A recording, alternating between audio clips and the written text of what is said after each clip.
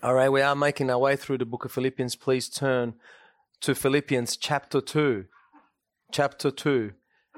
And we will read from verse 12 to 16. We covered 12 and 13 last time, but just so that we can get just a little bit of a background still, we will read chapter 2, verse 12 to 16. So then, my beloved, just as you have always obeyed, not as in my presence only, but now much more in my absence, work out your salvation with fear and trembling.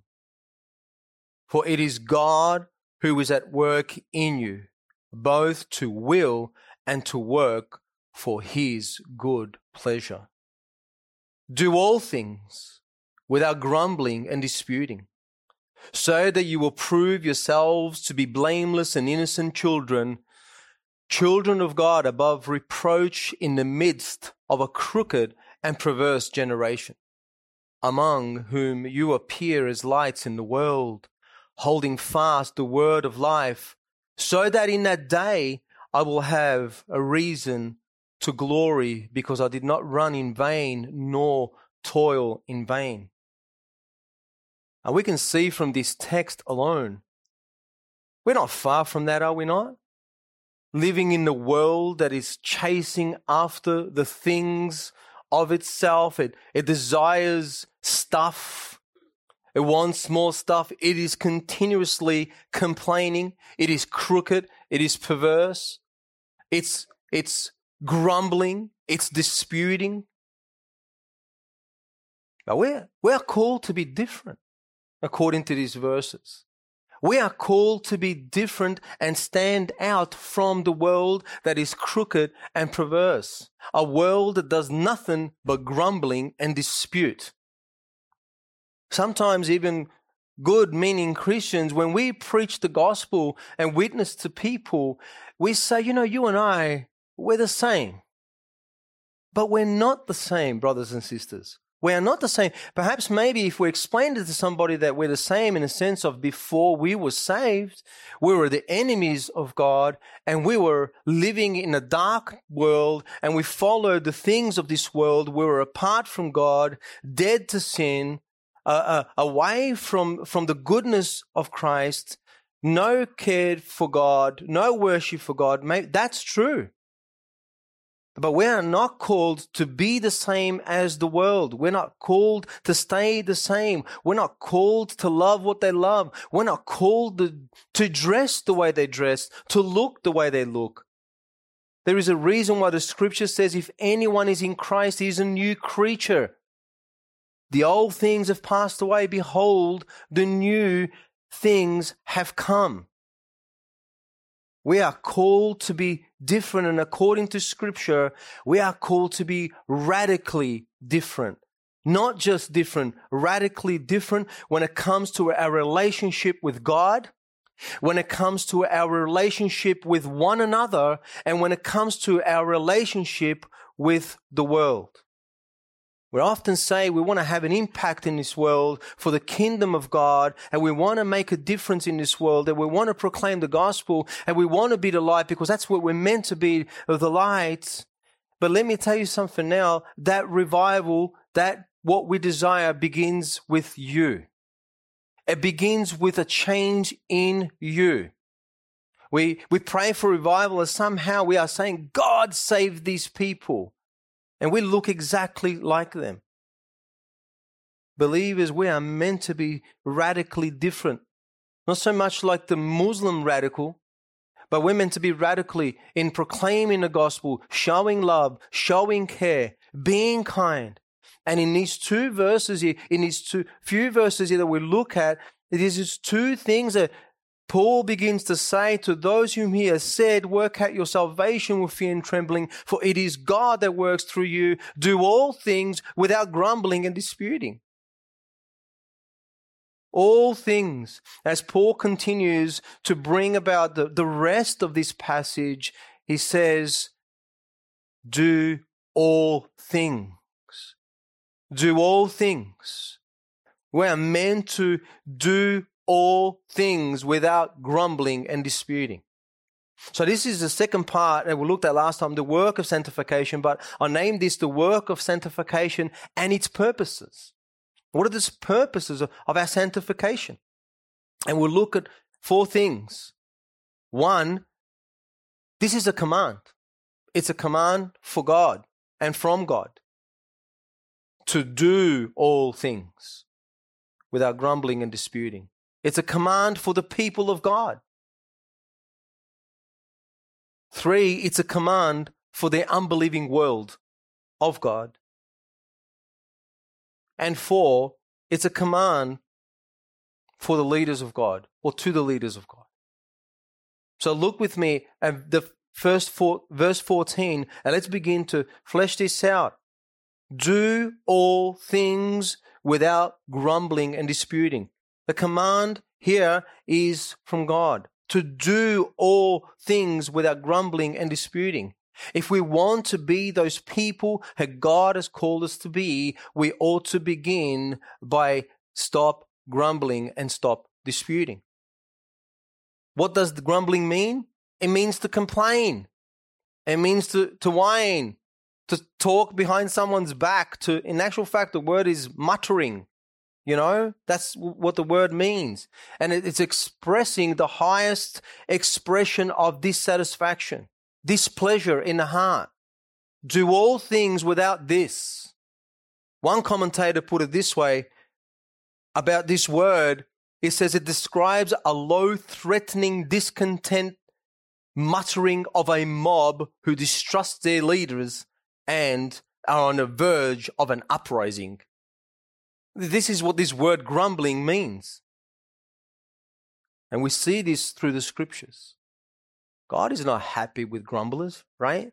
We read that in the Gospels where the workers in the vineyard, they grumbled because some of them came later after them and they said, why are they getting paid the same as us? So they grumbled.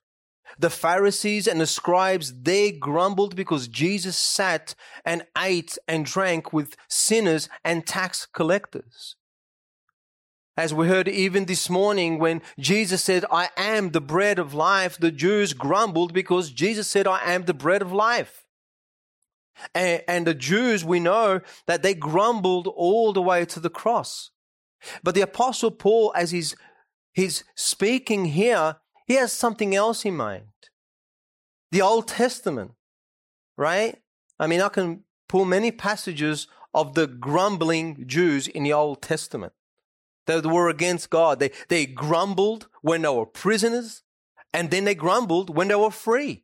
They grumbled when they were thirsty, then they grumbled after they drank. They grumbled when they were hungry, then they grumbled after they ate.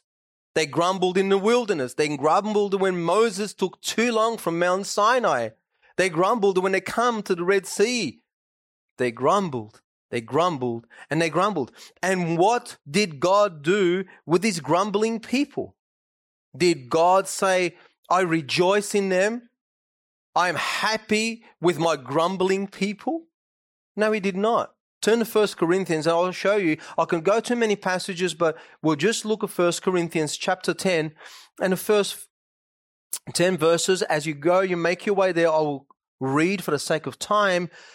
For I do not want you to be unaware, brethren, as Paul's explaining to the church, that our fathers were under the cloud and passed through the Red Sea, and were all baptized into Moses in the cloud in the Red Sea, and all ate of the same spiritual food, and all drank the same spiritual drink, as they were drinking from the spiritual rock which followed them, and that rock was Christ. Verse 5, nevertheless, with most of them God was not well pleased, for they were all laid low in the wilderness. And now these things happen as an example for us, so that we would not crave evil things as they craved. Right? Let's continue. Do not be adulterers, as some of them were. As it is written, a people sat down to eat and to drink and stood up to play. Let us act immorally, and some of them did, and 23,000 fell in one day. Nor let us try the Lord, as some of them did, and were destroyed by the serpent. nor grumble, as some of them did, and were destroyed by the destroyer. But verse 10, it says, now these things happen to them as an example. They happen to them as an example. The Romans chapter 15, on top of my head, 15 verse 4 says, for whatever was written in earlier times was written for our instruction, so that through the perseverance and encouragement of Scripture, we might have hope. God is not happy when people grumble. God is not happy. You know what a grumbler is? He's a fault finder. He's a person who can easily point the finger. And this is what the Israelites were doing. So this command is from God. I just want to begin with that to understand God says, don't be grumblers. Do all things without grumbling. Look at verse 14 again, and we see this command now that is for the people of God, because this is continuing on working out your salvation with fear and trembling. Do all things without grumbling and disputing. Do all things. Who's he talking to? The beloved church, right? And what does it mean to do all things? I explain you the Greek word. It means all things. Everything that you do that pertains in you working out your salvation, you are meant to do without grumbling. And the word do is in the present active. That means you continue to stop grumbling. You know, we live in a world of grumblers. It's hard not to grumble, right? And yet we are told to do this and to make this a lifestyle. No grumbling and no disputing. And disputing, it goes even deeper. It talks about having bad thoughts, reasoning. I got to say something. John's top is not right. I have to say something about your top, brother. Grace's hat is not a different color. I'm colorblind. Don't worry about that. You know, there's always some sort of something. I got to say something. This speaks about quarreling, starting an argument. Well, what is Paul talking about here? What things? Well, if we go back, then count others more significant than yourselves. How? Without grumbling or disputing. See the interest of others, brothers and sisters, above yourselves. How? Without grumbling or disputing. We looked at Jesus as being the perfect example of emptying himself. Then empty yourselves for the brethren. How? Without grumbling or disputing. Jesus is a perfect example for us as the man who laid down everything, the God who laid down everything, became man, became a slave, even to the point of death. That's servanthood. Be a servant, brothers and sisters, to your brothers and sisters. How? Without grumbling or complaining. Humble yourself without complaining. And give yourself away unto death. Work out your salvation with fear and trembling, because God loves those who do not grumble or dispute. In the Greek, in fact, it reads this way, all things do. Putting the emphasis at the start of the verse, meaning make sure that you get it, there is no exception. No exception. Everything that you do within the church, outside of the church, all the things that you're doing for the building up the body of Christ, do it without grumbling or disputing. It got me thinking, for Paul to say this to a church that's quite healthy, and it's okay, they're in fellowship with God, and with Paul, and they're supporting Paul and for the gospel's sake. Maybe there was grumbling and disputing that Paul had to address. Or maybe it's because they lived in a culture that didn't mind grumbling and disputing, and Paul is trying to help them. You see, disputing and grumbling is one of those, or are those, respectable sins that we're okay with. It's not that bad. But we've got it right here as a command not to do these things. We read in Jude, speaking of the day of the Lord when a judgment will come, it says, behold, the Lord came with many thousands, that's Jude 14-16, thousands of his holy ones to execute judgment upon all, to convict all the ungodly, all of their ungodly deeds which they have done in an ungodly way, and all the harsh things which ungodly sinners have spoken against him. These are grumblers finding fault. Now, of course, this is talking about specific people, false teachers, but the application there is the same. These are fault finders. They are fault finders. And grumbling and disputing is a person who is not satisfied in the circumstances that God has actually put before them. And these kind of sins, grumbling and disputing, brothers and sisters, they will fester. They will grow. If we don't deal with them, they will grow. I love what Charles Spurgeon said about this. Please pay attention to this. He says, the gift of grumbling is largely dispensed among those who have no other talents, or who keep what they have wrapped in a napkin. Did you hear that? I'll read it again. The gift of grumbling is largely dispensed among those who have no other talents. This attitude, brothers and sisters, is nothing but destructive within the body of Christ. It does not bring unity, but it brings disunity. It does not bring humility, but it brings dissension. This kind of attitude, grumbling and disputing, can do such damage within the body of Christ.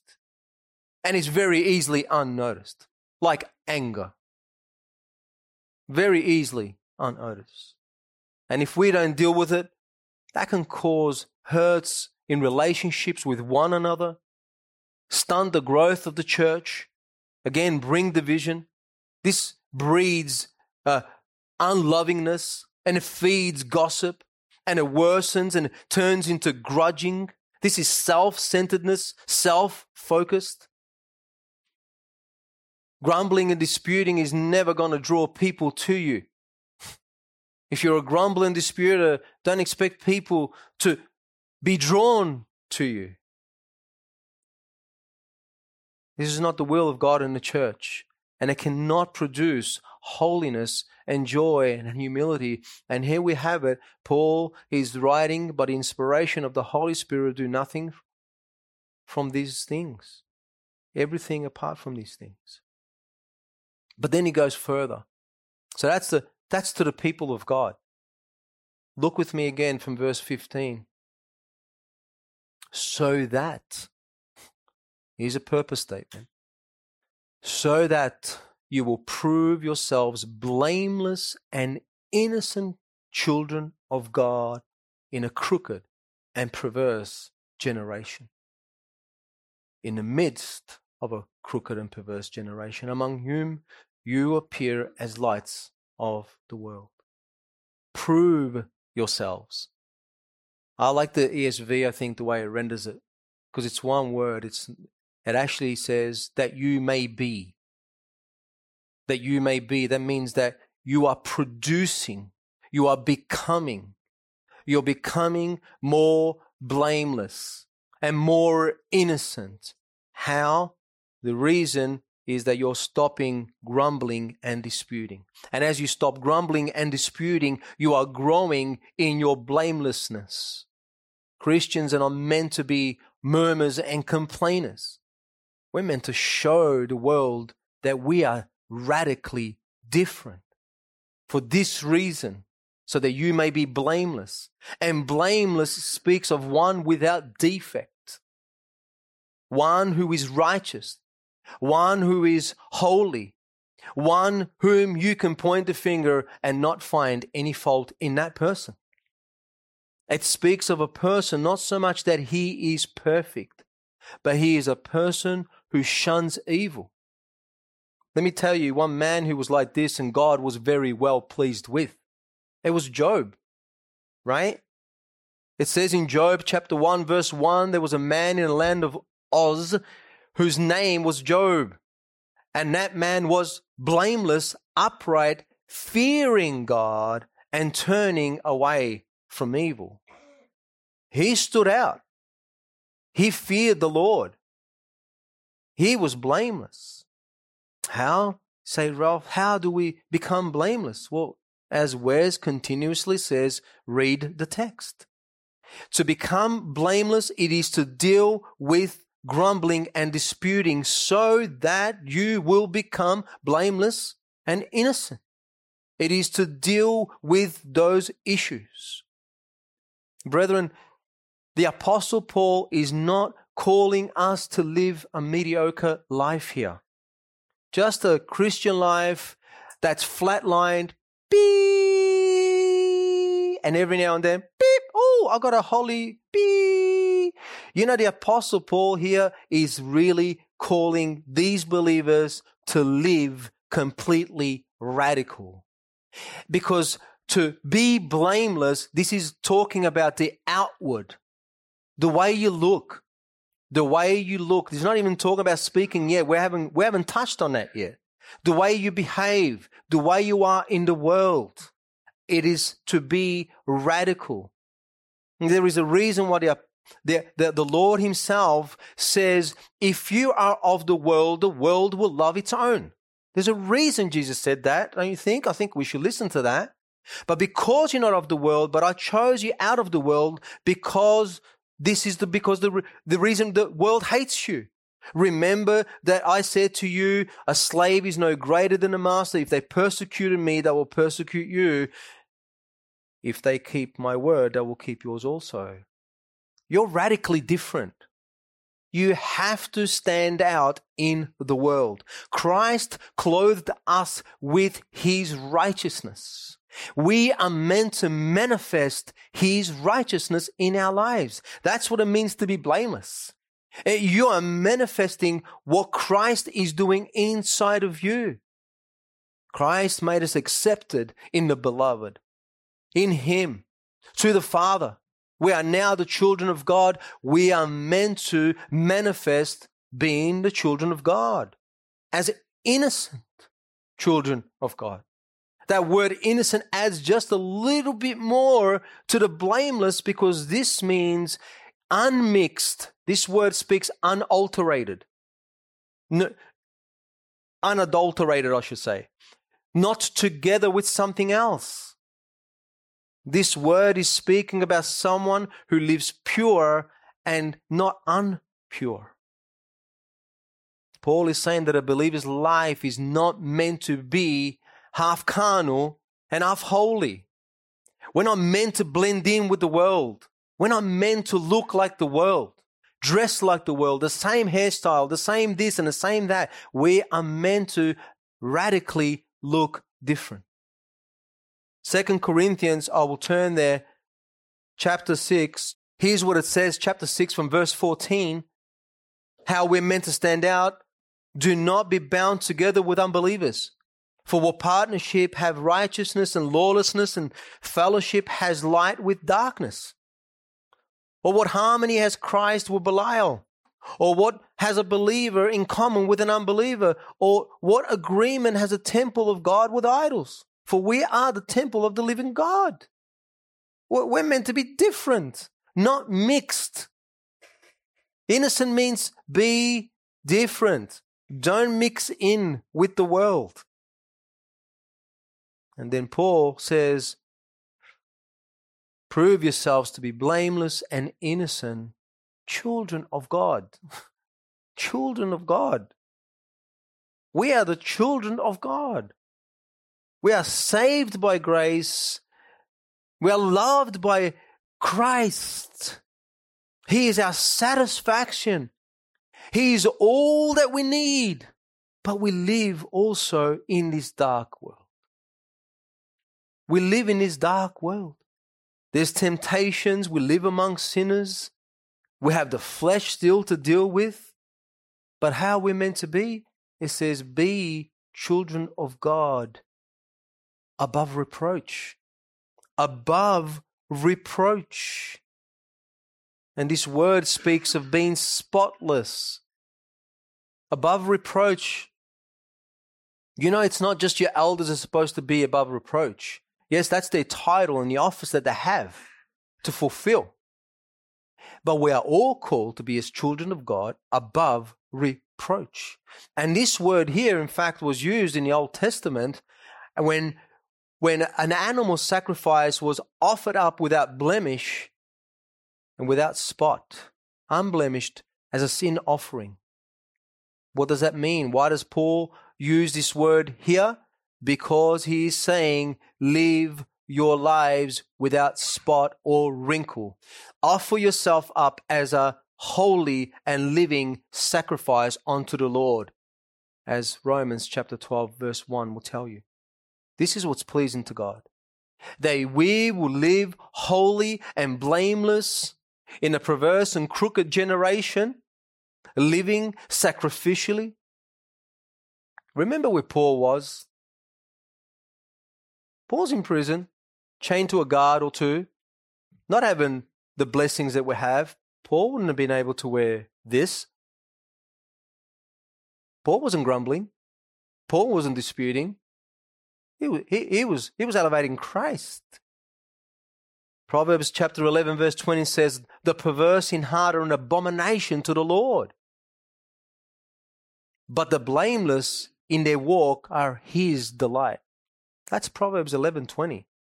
Do all things without grumbling or disputing, become more pure, more radiant, give yourselves away as a living sacrifice to God, where in the midst of a perverse and crooked generation. We live just as much as the Apostle Paul, when he wrote this, they lived in a perverse and crooked generation. There is nothing new under the sun. And this word crooked, it's kind of interesting because it's the word where we get scoliosis, where it talks about the curvatures of the spine, where it's crooked. And the Apostle Paul borrowed these words, in actual fact, from Deuteronomy 32 verse 5, where the unfaithful Israel,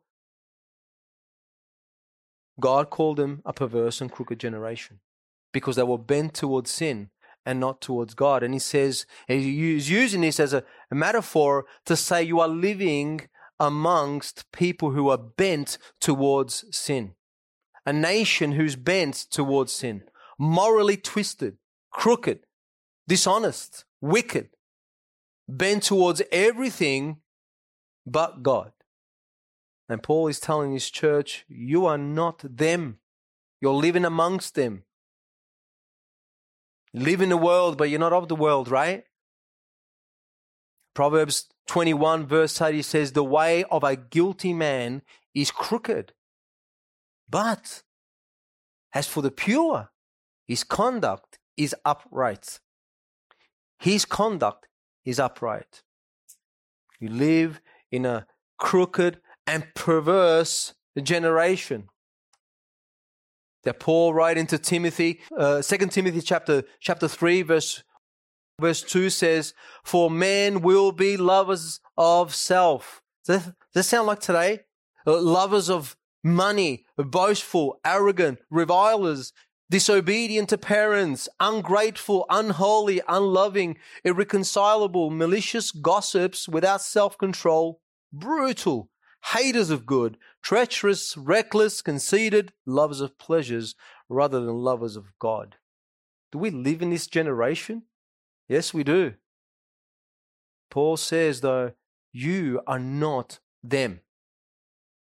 Look at what it says. You appear. You appear. How? You appear as lights in the world. Appear, that means that something is revealed, brought forth, it's visible. You actually are visibly looking different than everyone else, brothers and sisters. And you appear as a light. This speaks of brightness and splendor and radiance. What does that mean? It means that in this world that we live in that is dark, they are reflecting their father, the devil. We are meant to reflect our Father, who is the Father of lights, the Holy One, the Shining One. As the night begins to get darker and darker, we're supposed to shine brighter and brighter. We're supposed to shine bright as a star in a black hole.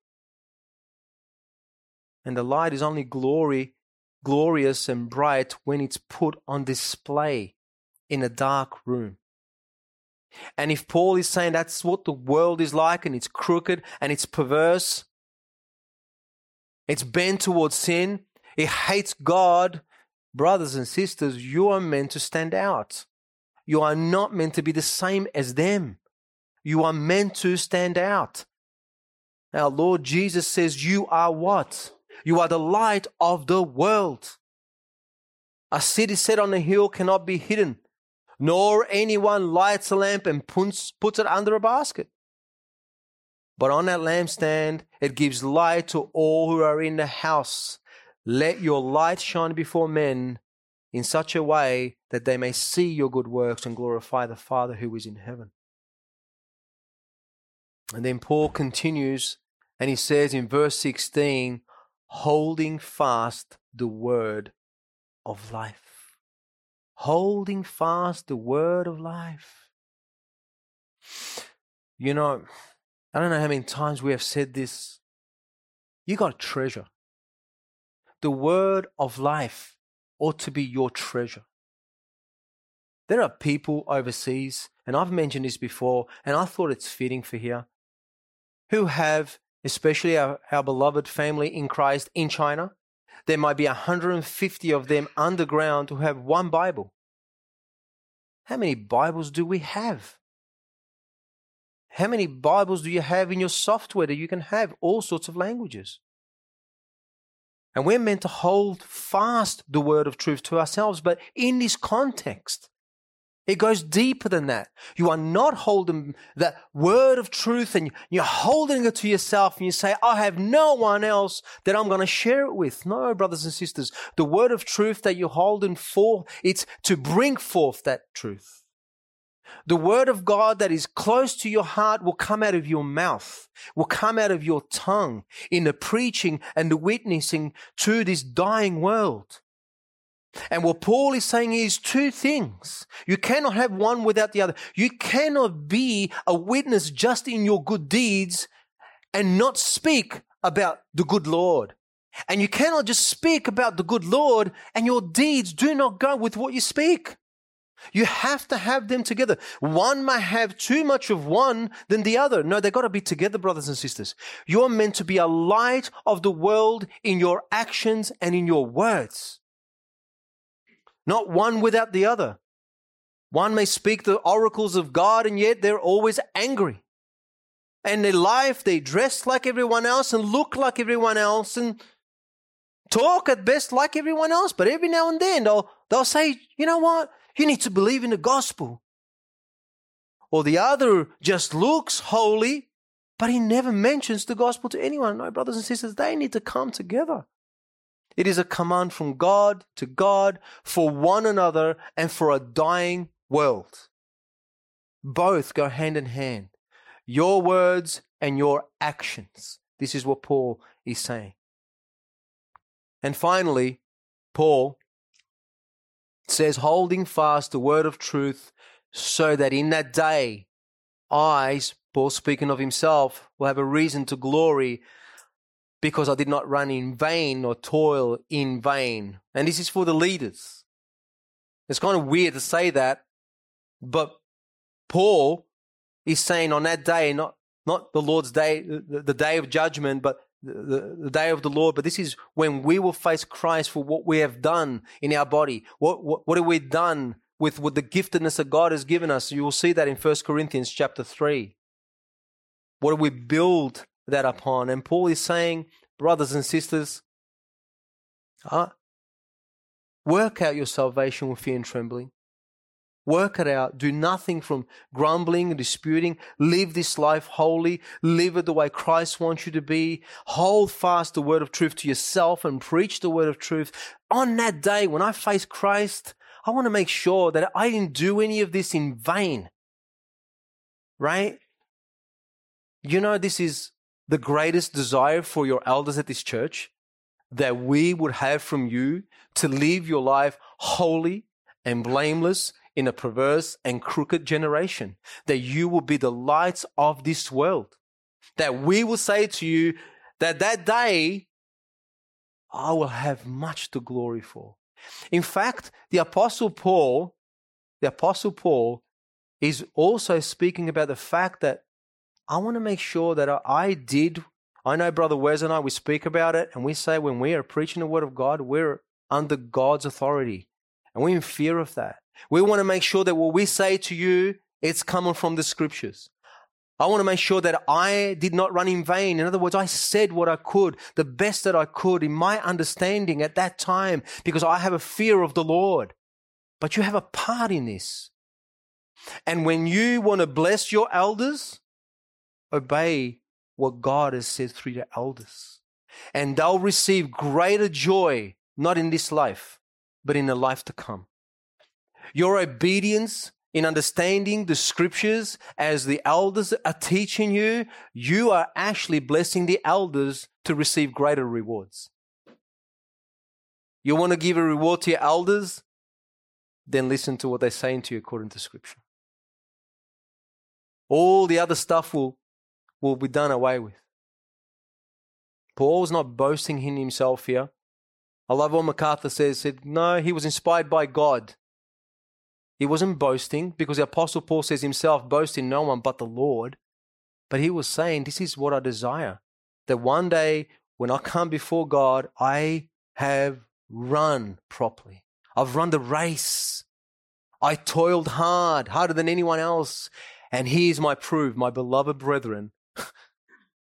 Look at them. They lived the way you wanted. That's our desire. I can speak for myself and I can speak for Wes, I'm sure of it, that our desire is for you to grow in the holiness of God, that we may receive such joy when we will see the Lord, and we will receive that to the fullest because of your obedience. Because of your obedience. So how do we put this as an application to ourselves? Let's begin by asking the questions. What grumbling is there in your life and disputing that is hindering you to obey God, to obey your leaders, to be that servant, that faithful servant in the body of Christ, and to be that faithful witness outside? You know, we can easily complain about anything, right? We can make it very practical. You know, some might complain, my house is too small. The other says, my house is too big, I've got to clean it. One says, my car's too small. The other says, my car's too big, I've got to fill it up, the petrol's too high. One says, my house is too small and I can't sort of breathe. The other says, oh man, my house is too big, it's got so much dust. There was always something to complain. And perhaps you coming here this morning, you were complaining that someone cut you off. You know, you couldn't get on time, or you were complaining that your kids didn't get up, or your wife is not ready when you want to leave, or you're complaining that the heater's on too high or too low, or that the food was cold, or there was nothing to eat at church today again. The guitar was too noisy. You know, Young didn't hit the note right. Or the hymns are just so old. Can we just get over it? Can we? Yeah. Here's the thing. You know why we're laughing? Because you know it's true. We are by nature complainers. We are by nature, sinful nature. But I want to share with you, brothers and sisters, that when we are complaining, who are we complaining against ultimately? We are complaining against the God who provides all those things for you and all circumstances in your life. And what we're saying when we are complaining, we are saying to God, get off the throne. Get off the throne, God. I know something better. I think you've missed this one, God. I think you've missed this. You made a mistake with my husband. Absolutely. My wife, yep. My sons, my daughters, definitely made a mistake with the elder. He shaved his beard. She grew it back. Some saying that, by the way. And we complain and we complain. And these sins, because it's not one, it's a couple, they go unnoticed and they creep in like cancer and kill people, spiritually speaking, and kill relationships between you and God, relationship with the brethren, and you're witnessing outside. If someone comes to you, sometimes, they're grumbling about something, please help them. Help them to see that grumbling and disputing is actually a sin. Don't justify it. But you're not of this world, brothers and sisters. We're not the same. We're not meant to float around under the radar in the midst of a crooked and perverse generation. We're not meant to blend in. We're meant to be radically different. We're meant to be so radically different, and this is how radical we're meant to be. We're meant to stand out like pyramids in Egypt. That's how much we're meant to stand out. We're meant to stand out like the Northern Lights, Sister Kirsty. We're meant to stand out like the Greek islands or the Italian volcanoes or Table Mountain, Karen. We're meant to stand out. When you go to these places, or I think Sleeping Giant in New Zealand, they stand out. We are meant to stand out that way. But let me address the elephant in the room as to why we struggle with this, why we are struggling to become blameless and innocent children above reproach, why we are failing to do this. We have too much of a high view of self and a low view of God. Too much of a high view of self and a low view of God. We think too much of ourselves. That's the problem. How do we deal with this, brothers and sisters? Well, the Apostle Paul has been taking us through this, has he not? Remember Christ. Remember his person. Remember his attributes, his character. Remember his work of redemption and his work in your sanctification. Be excited and look at the glorious Christ.